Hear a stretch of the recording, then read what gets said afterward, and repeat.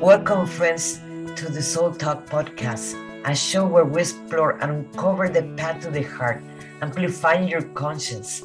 Join me as we meet incredible souls who are in this journey and learn from their experience and different methods that will make you vibrate your heart. Let's get into it. This is Monica Ramirez, Warrior of Love, and you are in Soul Talk. And we really appreciate your presence here. And we have a very special guest. His name is George Leoniak. And I would like to tell you a little bit who he is, because it is very, very interesting, this conversation that we're going to have with him. George, thank you for accepting my invitation, and thank you for being here. Please tell us a little bit more about who you are and what do you do. Yeah, thanks, Monica, for having me. It's great to be on Soul Talk and meet you. My background is started off as a wildlife tracker. I've been teaching animal tracking and bringing people in the woods about nature observation and learning about wildlife, plants, and animals around their neighborhood. And I've been doing that for about 25 years. And I've had this strong interest while I've been doing that is patterns, seeing patterns in nature, recognizing patterns, seeing spirals, seeing plant growth and the way the leaves, flowers, animal tracks. And sacred geometry has kind of been a new thing that's developed for me over about 5 years, a strong interest in drawing the different patterns and diving into the mystery, which seems like a never-ending mystery with the sacred geometry. So that's some of my main passion and interests that I have right now. So I share both of those skill sets that I have now. What did make you start? Let me start with the animal tracker, because that sounds very interesting. Mm-hmm. That what makes you start? Where are you at first? You're in Vermont, or where? Yes, you are? Yes, yep. I'm in Vermont, so we've got a lot of snow out here. So that's a great substrate for tracking animals in the wintertime. So, or sandy desert places are also great too. But yeah, I'm in Vermont. Because the tracks, obviously. But what are the uses of animal tracking? Well, it's varied based on what people's interests are. If you look at our, evolutionary history, depending on what story you want to follow, but if we go way, way back in our history, we come from hunter-gatherer societies, or hunter-gatherer societies still exist in many parts of the country, and they're using tracking all the time for their basic living and subsistence needs. So some of it for them may have been for hunting, may have been for ways of tracking weather patterns, of where to move, things like that. Tracking is much bigger than just wildlife and studying animals. It's kind of a way of being, developing awareness. And I'd say a lot of people who come to me are less interested in the hunting element of things and more into the awareness of how to observe more, how to participate more with their surroundings, how to feel connected with, outside of the four walls that they're normally in, and expand their awareness to the lives of other animals and just put them more in connection with nature. After I asked that question, I started thinking well, that's because I am not a hunter. That's probably, and you just answered that. Yes. Sorry, yeah. That was a question from a non-hunter person. That's me. Yeah. I grew up more in the coast. I'm from the south, Veracruz, Mexico, and we're in the fishing part more than hunting. And but now going to the sacred geometry, that's been one of my passions since a long time ago as an artist. And I see that I was seeing your website and also your YouTube videos that you're doing amazing work in sacred geometry. And it is, yes, and it's so beautiful that you can find it everywhere and in anything if we actually really observe. And but when did that passion started for you? That because not everybody can see it. They observe, but they don't observe. And when that passion started for you? Well, I mean, when I got into tracking about 25 years ago, there was a book that got me kind of interested in it called Voices of the First Day. It was called The Aboriginal Awakening in the Dreamtime. This was about the Australian Aboriginals, and there was a lot of tracking in that book. But book was written by Robert Lawler, and Robert Lawler also wrote another book called Sacred Geometry, and it's one of the best textbooks on sacred geometry. So, back in my 19, 20-year-old, I got both those books at the same time. So I actually kind of studied both. I just happened to really get interested in the animal tracking, but I've always had a passion for that pattern recognition and pattern observation. So when I kind of made the switch from the animal tracking over towards more interest in sacred geometry, it was a perfect fit because all those observation skills that tracking taught, looking for details, looking at a complex picture of multiple patterns and all over and finding a pattern within that, that's what I've been doing with tracking all the time. And really engaging with the mystery of it, and asking questions and being curious and like following it like a trail. And as you follow that trail, more of the mystery gets revealed as you go further down the path. So I'd say it's really like a mindset that developed with the tracking. I can see that. You're teaching them basically how to observe. Yeah. Like an artist, you don't, like I always tell my students, you learn how not to be the judgment, remove the judgment from there, because it's not pretty or ugly, it just is. It's the lights and the shadows and the forms and so forth that what you're learning to observe is removing the judgment, because that's what gets us stuck into our personal growth, in fact. Exactly.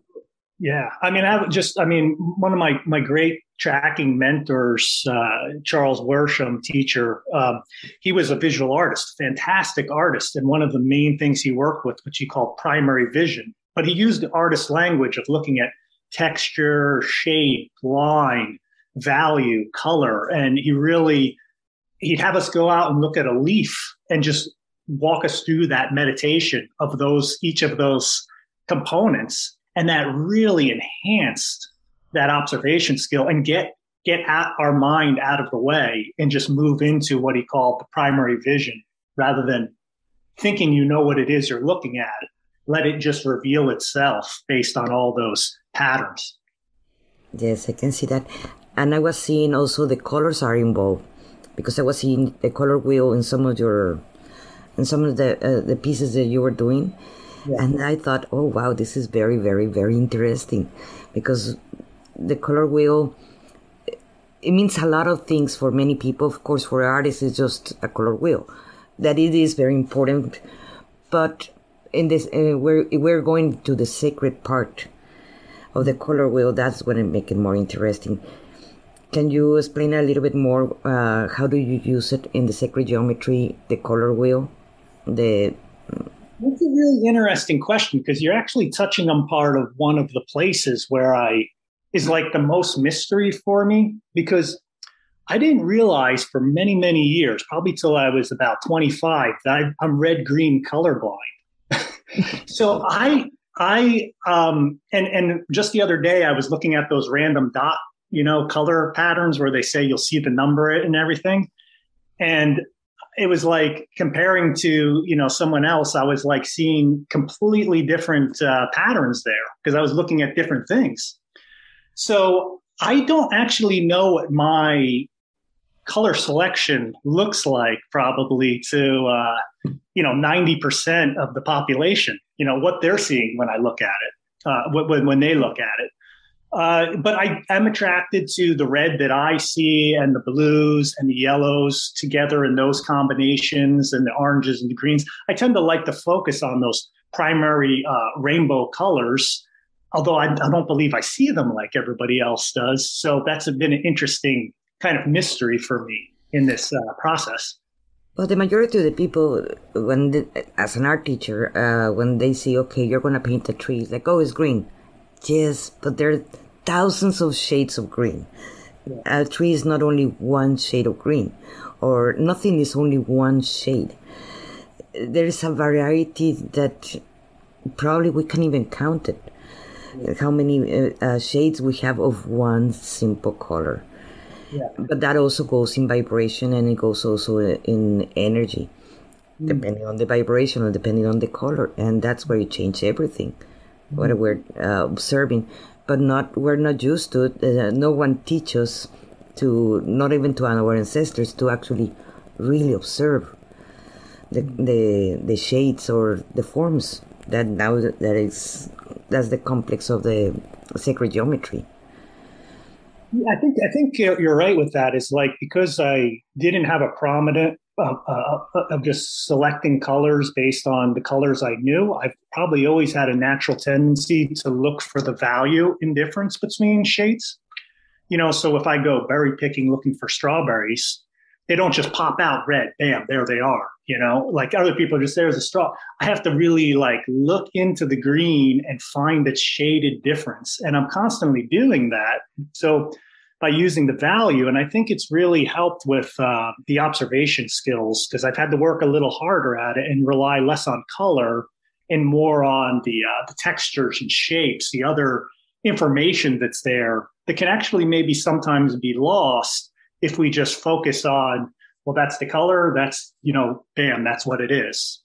There's other information maybe that I focus on in there. In the sacred geometry, I would like to know what is their use for. Can you explain us a little bit more of the use for, practical use for? Because it is everywhere, wherever we look, wherever we observe, it is there. But what is the use for? Well, I guess there's a lot of ways you can address that question. I guess from a personal, practical use as an individual, what does it mean to me? For one, it's pleasing to. You can meditate with it. You can use it as a mandala, to focus your attention and awareness on. That's a great way to interact with it. But I would say, really, once you start to apply yourself with learning the techniques of the drawing, then you're really starting to experience it. And that's a meditation in and of itself. So it's another type of maybe art therapy. Some people would do art just to kind of relax or calm down or learn more about themselves. You can do the sacred geometry in that way, and also leading to get to know more about yourself. Like, how much of a perfectionist, or how much is perfection important to you when you're doing sacred geometry? And does your circle match up? And can you keep going if it's not matched up? It brings up that introspection, to learn more about oneself. So I see that all as a part of self-inquiry and meditation that can kind of come hand in hand. And I believe that is very practical in a well-being point of view, from self-awareness and well-being. A while back, I studied the numbers and also the different sides. Like, let's say the number 2, you write it down like this, but also if you fold it, it have like a butterfly effect. Mm-hmm. But also if you turn it in the other side, it have a different form. But all of them are at the same time too, because everything it is in all the 4 sides. Yeah. Or like the natives, they call it the 4. Not the 4 elements, the 4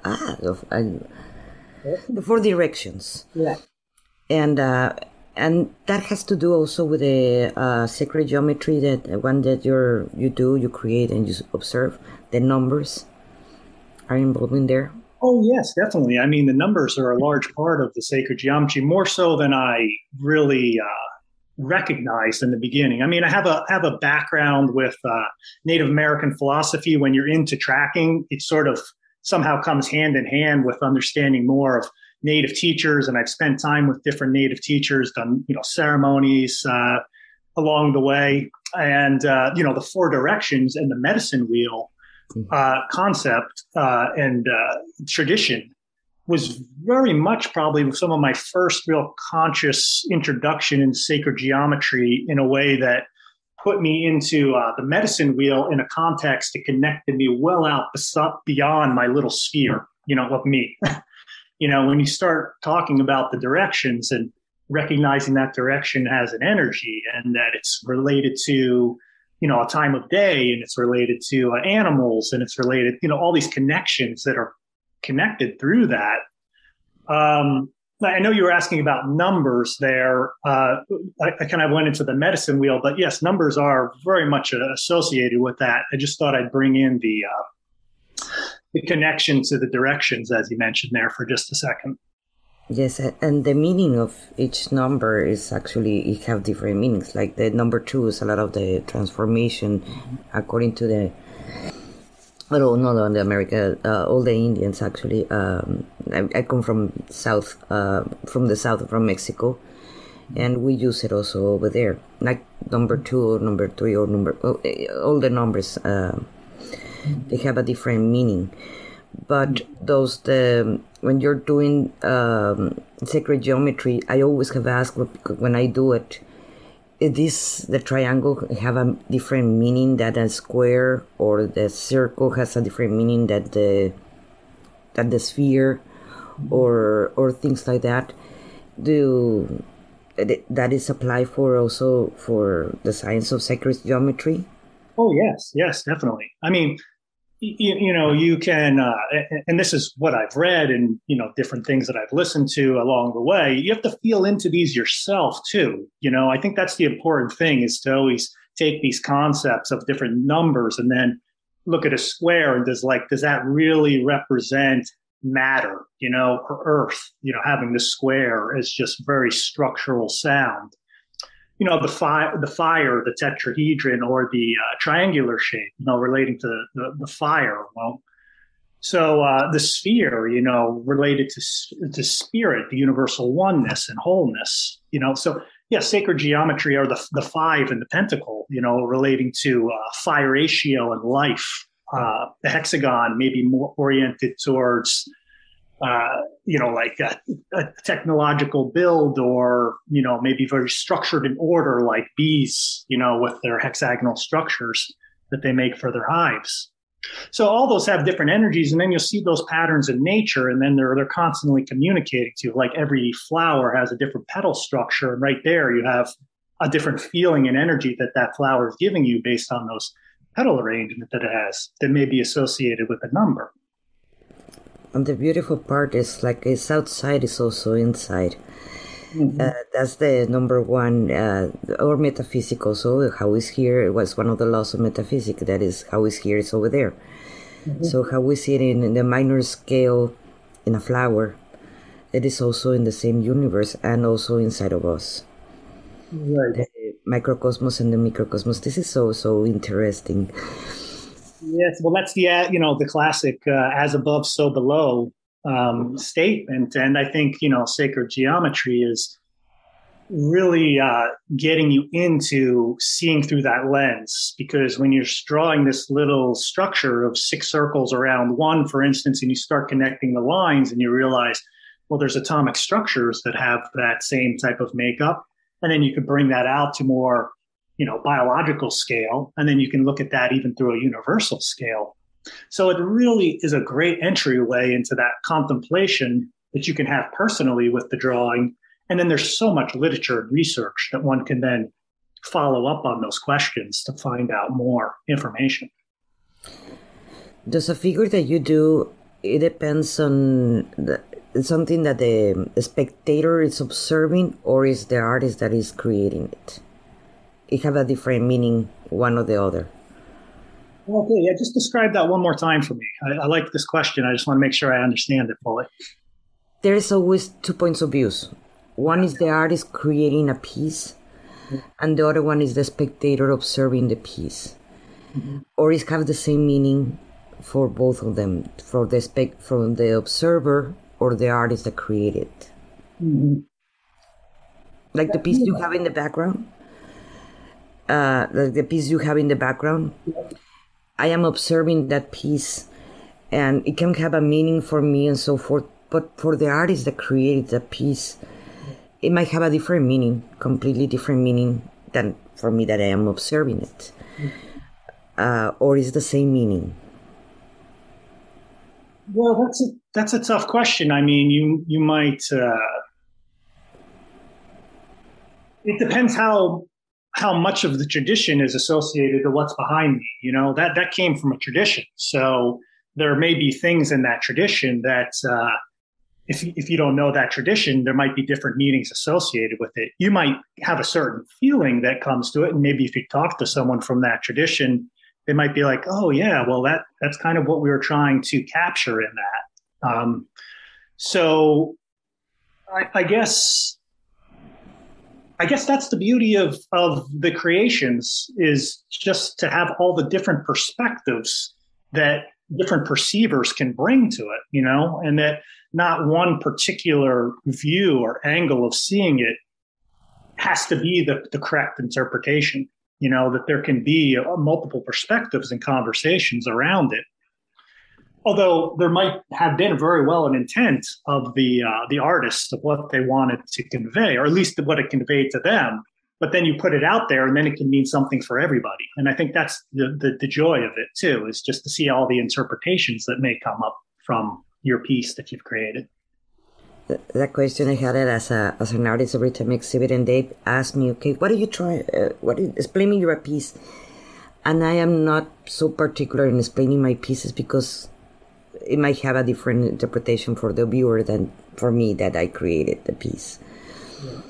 And it might help them in different ways in their subconscious or whatever they were needing to hear or see and observe. That for me when I was creating it, the piece. Mm-hmm. And that take me to my question is, do you channel? I don't say that I would try to specifically tap into trying to channel in any way. You know, I get into a state where everything is just in relationship to what it is, where the separation between observer and observed, let's just say, really becomes very narrow, you know, disintegrates, that I'm so absorbed within this that when I look back at what I've been doing, I'll have to try and reinterpret it with the logical mind, you know, to say, what is this here that I've been working with? There's sometimes just so much information that comes in with sacred geometry for me, because I'm always on you know, new things are always being revealed to me. So it's always a mystery of what's coming through. So, you know, it's like you get this download of information, let's just call it. And then it's how do you articulate that? So I don't put emphasis on the where the source of it comes from, because I believe it comes from universal source anyway, from not just one particular entity, let's just say, but just a universal feel. But then you have to bring it back down and, you know, manifest it in some way. And that's what the sacred geometry or the polyhedra forms that I make, you know, the different, you know, little geometric structures, you know, you work with these things and you try to articulate it. So some may call that a form of channeling. I just don't put a lot of emphasis on that, because that means so many things to different people, you know, in terms of what a channel means. Yeah, but sometimes it's messages, a lot of messages, not necessarily only for us, it's for the humanity. Mm-hmm. I am a channeler. So sometimes the message, okay, I don't understand it. Let me try to digest it, like you were saying. You receive the download, it's like, let me try to figure it out, how I'm going to explain this one, or understand it first myself, and so I can give the message for the rest of the people that it's not only mine. Yeah. And that applies for the sacred geometry. Yes, well, very much so for me. I mean, I think some of the work that I'm doing with it feels much bigger than my own little universe, you know, of what I'm working with. I mean, I try to articulate this material, share it. There's some very unique finds in relationship to the flower of life pattern and adding 5 circles to it and making some, you know, little adjustments in our field of sacred geometry in relationship to those forms. So it feels very purposeful for me and very much in alignment with a greater sense of purpose and mission around some of the work that I'm doing with this. No, it doesn't seem like it's a self-centered, self-driven mission that I want to get this done. It's just the information's coming and I need to share it. That is a great video, guys, that you should check it out, about the flower of life that George did, that I highly recommend it to you. You have to see it, guys. It was a really good video. I love it. The one you sent me. Oh, great. Thanks. I'm glad you saw that one. I have to remember which one that was I sent you. Was it the interview, Flower of Life Blossoming in the New Era, maybe? Yes, that was the recent lecture that I gave on that one. Oh, great. I'm glad you liked that. Yes, it was really, really nice, because I always drawing and doodling, and doing always, even if I'm watching the TV, I'm drawing, and that's how I actually do it. And it was very, very interesting to see that. Oh, great. I'm happy to hear that. I really would love for more people to check that out, because I think there's some really neat upgrades, in our sacred geometry language that are contained within that material. Yes. And how people can take that. What are you teaching your classes that you have a school where you teach both animal tracking and sacred geometry? How do you teach those to people? Yes. Well, the animal tracking is really just in person outside in the woods. And, majority of people who do that are, live locally near me. And I have an apprenticeship where I have 8 weekends out of the month where I've been taking people out and working with them and honing their observation skills. And then I recently started, for the sacred geometry side of things, an online apprenticeship, which is 8 weeks. My next one is coming up in March. I just completed my first 8-week session of that, ending in December. And that was spectacular. I had 4 great women in that program, and I've never taught sacred geometry online.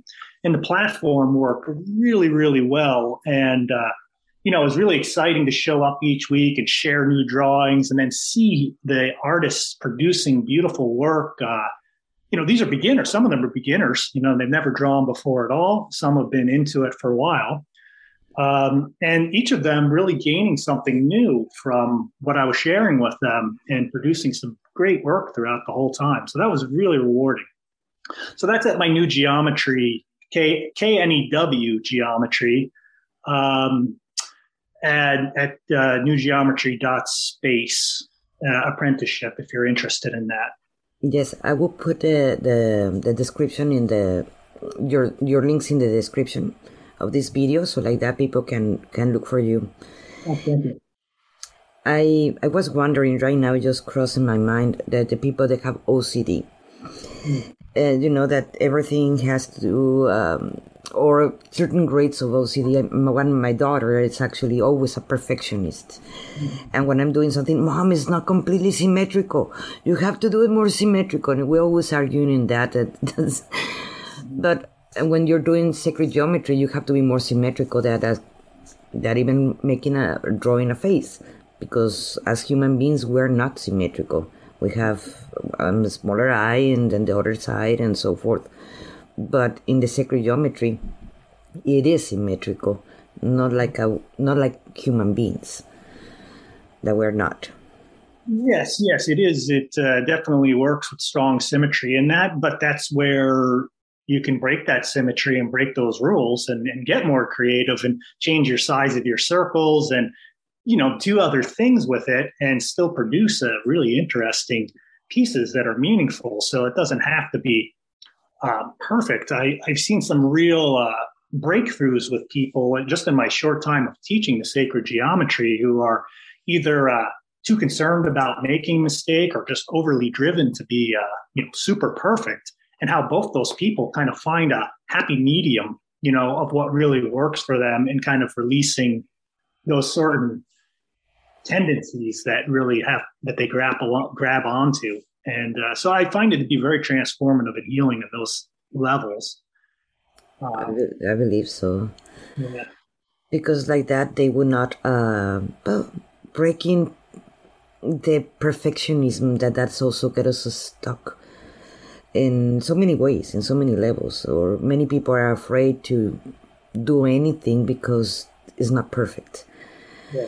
And that's where sometimes it gets us stuck. And that's one of the, how do you call it? I just the word. When we sabotage ourselves, it is part of it. Yeah. Where the perfectionism. Yes, totally. And it's such a block, for people taking the step to try something new, because you already might have told yourself, I can do that, because it won't be perfect. But, then all of a sudden you're missing out on an opportunity. So, I do drawings on an iPad sometimes that are just 100% as perfect as they'll ever be. Every line lines up. And as soon as I go to the hand draw that, as soon as the pen or the compass hits the paper and I do my first circle and do the second circle, it's already, it may look pretty good. It's already not as perfect as what that computer did, and then as you add another circle and you add another circle, they're getting a little bit more off here and there, and you're making little adjustments. It's still coming out. It's looking pretty good, but it's definitely not perfect because I could show you the perfect computer one and you might think it looks perfect, but it's definitely not perfect, but it's good enough. And it gave you that sense of joy and relaxation. And you learn about yourself for those tendencies. And I think that's a real key that I'd like to highlight more and more in the sacred geometry, because then it's really a tool for transformation, personal transformation, when the right questions are asked and they lead to those self-discoveries of how that same tendency shows up in so many other areas of our life that we might not be aware of, or that we are aware of, but we don't really want to take a look at it.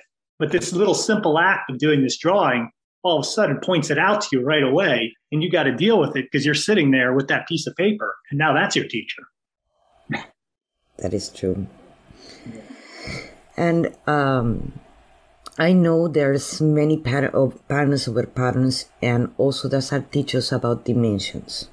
And do you, in your animal tracking, being in the nature and observing the sacred geometry in the nature, have you find that the portals of different dimensions?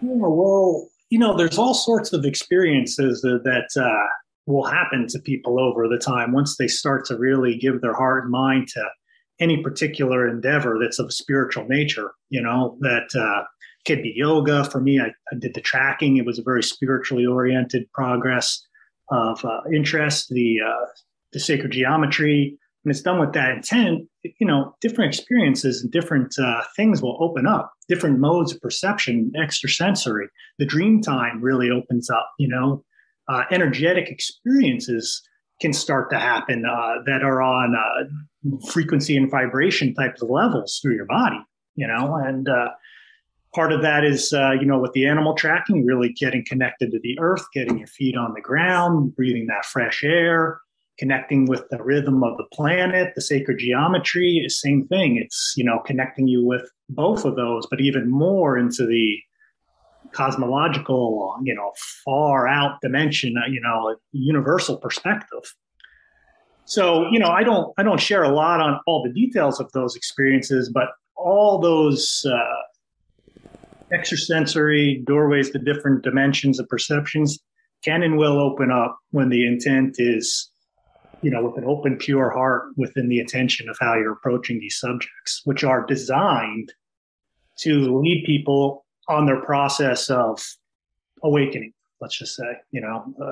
They're all designed to be part of that. Can you tell us one of your experience? Can you tell us one of your experience in the forest when you start seeing that portal, those portals, or those experiences?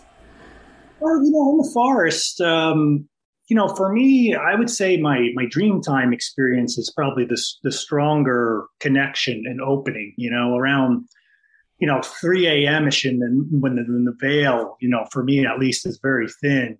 That's when a lot of things can really start to happen that bring the daytime and the nighttime all together into one, awakening the dream, that can happen.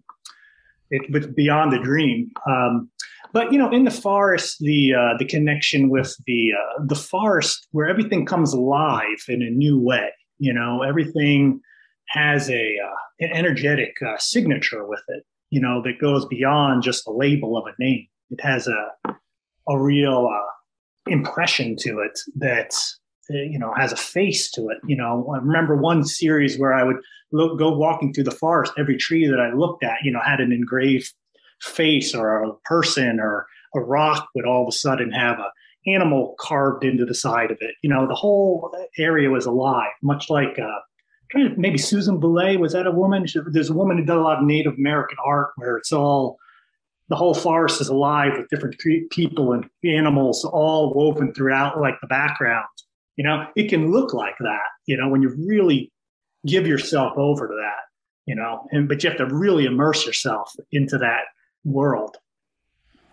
That is gorgeous. I need to go and check that out. But where I live we have a jungle of cement. So yeah, I miss my mountains. I miss that nature. I believe that is important, that contact, constant contact. Yeah. And George, how easy or accepted it is? Well, I know the awakening is happening, and more people are awakening, and more people are learning how to observe and how to listen, how to be in contact with themselves and with the true self. But that is not common yet in the majority of the population. Mm-hmm. How many people do you think right now it is opening to learn? Not, I'm talking about art. Many people might want to learn art, how to paint or how to draw, whatever. But to the concept of what it is, the sacred geometry, how many people do you think it is accepting now that new concept for them? That they always have existed, but for them it's new. Well, I would say from what I'm observing, on social media or online, of course, that's my interest, so whatever you're interested in, you're going to see more of, because that's, especially the way the algorithms or whatever pumps it through, and your friends tend to have those types of interests in the circles you hang out with. So it seems like everybody's into this.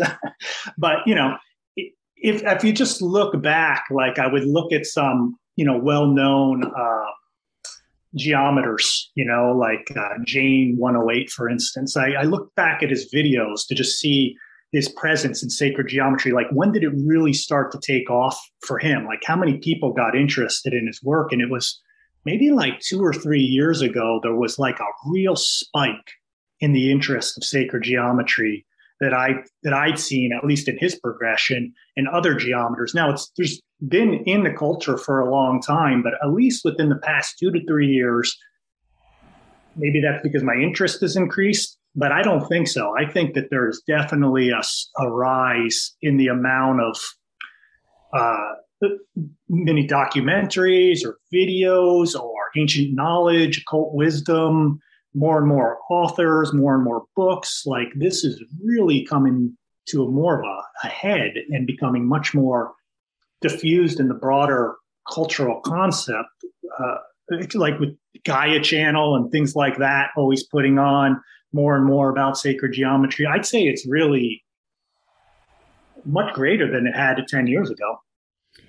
Just to clarify, obviously, I'm talking about the Western society, because obviously, if we talk about the Buddhists and the monks, they do beautiful mandalas in sand, and as soon as they finish, they let it go. But that is a different culture. I'm talking more in the Western, obviously. Yeah, that's what I was addressing, at least from my small window of what I could see around me here in North America.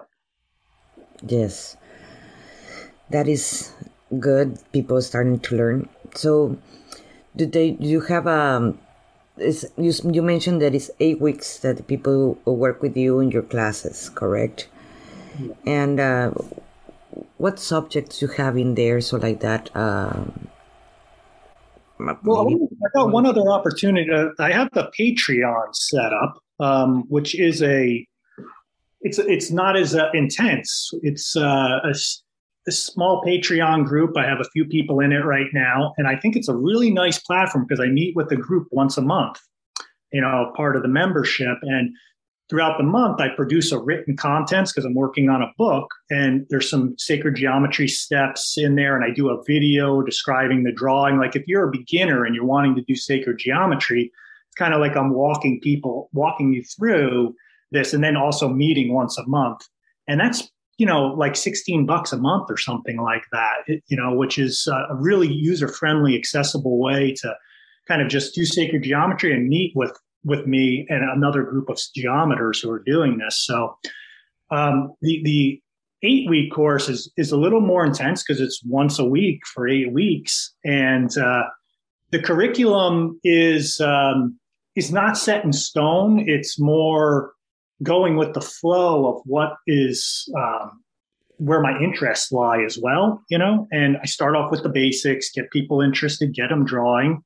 But then because I'm always interested in discovering new things, I'm always bringing slight adjustments or new models. So I've got people who took it last time who are going to come back again because there's more material that they know that will be interesting. So you can work with different people at different skill levels in that. Do you have a piece that you can show us that you have done, so like that, for the people that do not understand exactly where? Yes. Hold on a sec. Let me just get some of the drawings that we did in this notebook.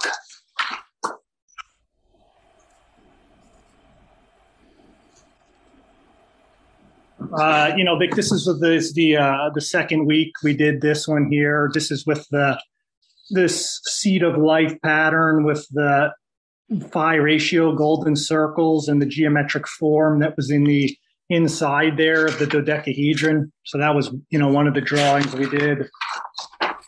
We did this tree of life pattern, the classic tree of life pattern, because there's the flower of life, food of life, tree of life. And so it looks like a little bit of the Kabbalah. Yeah, that's the Kabbalistic tree of life. So there's a few different interpretations of that. And I did this with the golden ratio circles. Let's see. We did this one. This is one of the crop circle drawings. That was a pentaract. This is like a fifth dimensional structure that's based on 10 and 5 symmetry. So the pentagon is in that. Now, I didn't color these in. You could color them in. We did a nine-pointed star one of the weeks with the same underlying pattern. So I like to work with the same template, for a little bit, and then teach some different things that are within that. And then, some of the colored artwork, that I've done over the years have been, things like this and, all around my walls in my home here are these wood engraved patterns and designs. And I really like building polyhedra. I work with the geometric shapes. So this is a 60-pointed star that is, inside these dodecahedron and icosahedron. So we really work with the platonic solids because I really work with trying to get my apprentices and Patreon group to really visualize the forms that are in these drawings as the three-dimensional structures that, are like nested within inside one another. So, you have a icosahedron, which represents the water element here with the stellated dodecahedron inside, and these really expand and grow off one another. So, I've got tons and tons of little props, that I bring out, and then we do the drawings of these. And the drawings that I like to do are real representations, 2D of these. So you can basically build the form from the drawing, or it's an accurate representation of those. So that's really my thing. I just really am into doing the forms, that are in the geometry, because they're really like a template, for these geometric designs and constructions. And then, however, whatever the interest of the particular apprentice or student, they embellish that and find new patterns or create it or color it in however they want. I believe sacred geometry has like a little seed for each of us that once we give it a little bit of water, it's going to take you in your own direction, in your own interest. And what I'm realizing for myself is I just now trust that process, that once you give a little water to an individual who's getting started with this, they're set on their own journey. Sometimes it's just overcoming, like, how do I use the compass? How do I do the straight edge? How do I do that?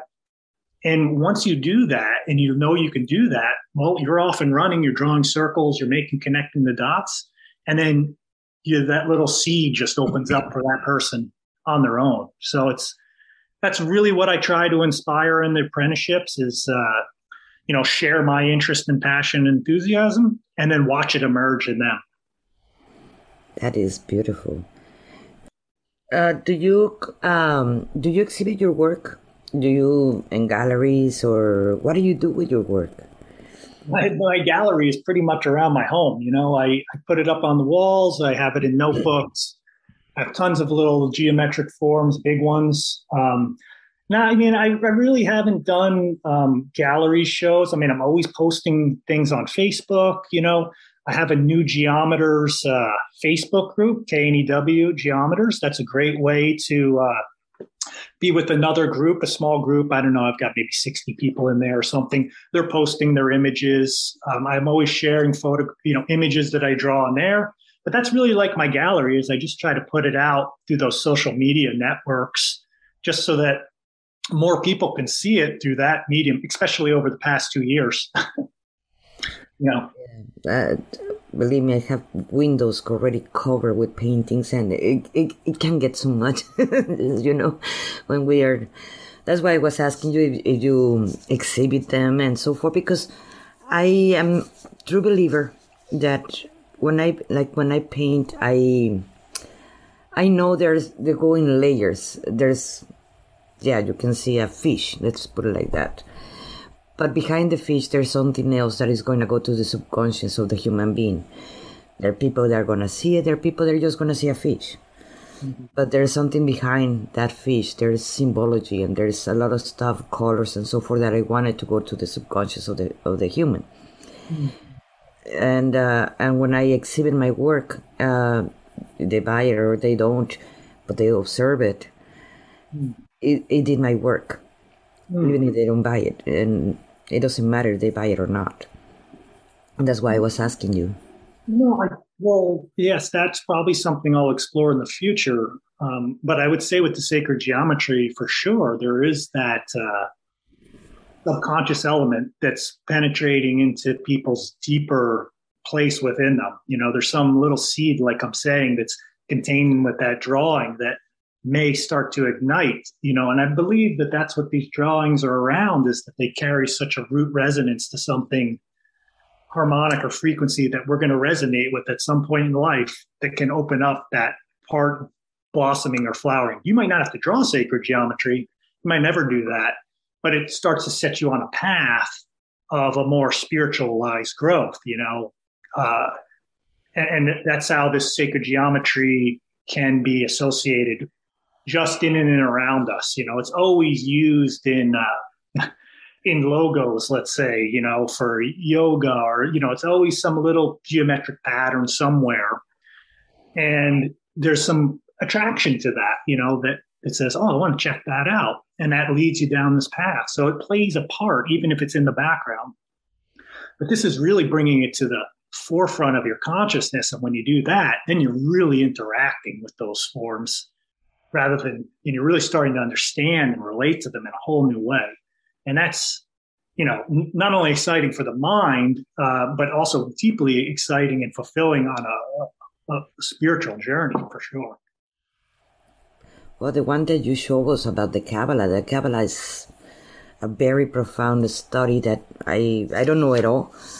But I always been attracted to learn more about that, because there are layers and layers and layers in the Kabbalah, and you can see it in the sacred geometry. It was there, and it's always been there since the beginning of time. The sacred geometry for all of us, and if we see it or not, it is still there, and it is great to have a great teacher to teach you about that. Thank you, George, for your service. Oh, thank you so much. It was a real pleasure to be here with you today. Thank you so much for having me. All right. Much love, everybody. Thank you so much. Thank you, everybody. Thank you for joining me today. I would love to share with you my transformational system, Path to the Heart, that I created just for you. Head over to monicaramirezwarrioroflove.com and you will find free resources. In there, you can download a masterclass in how to stop being people pleaser and meditations to get you started.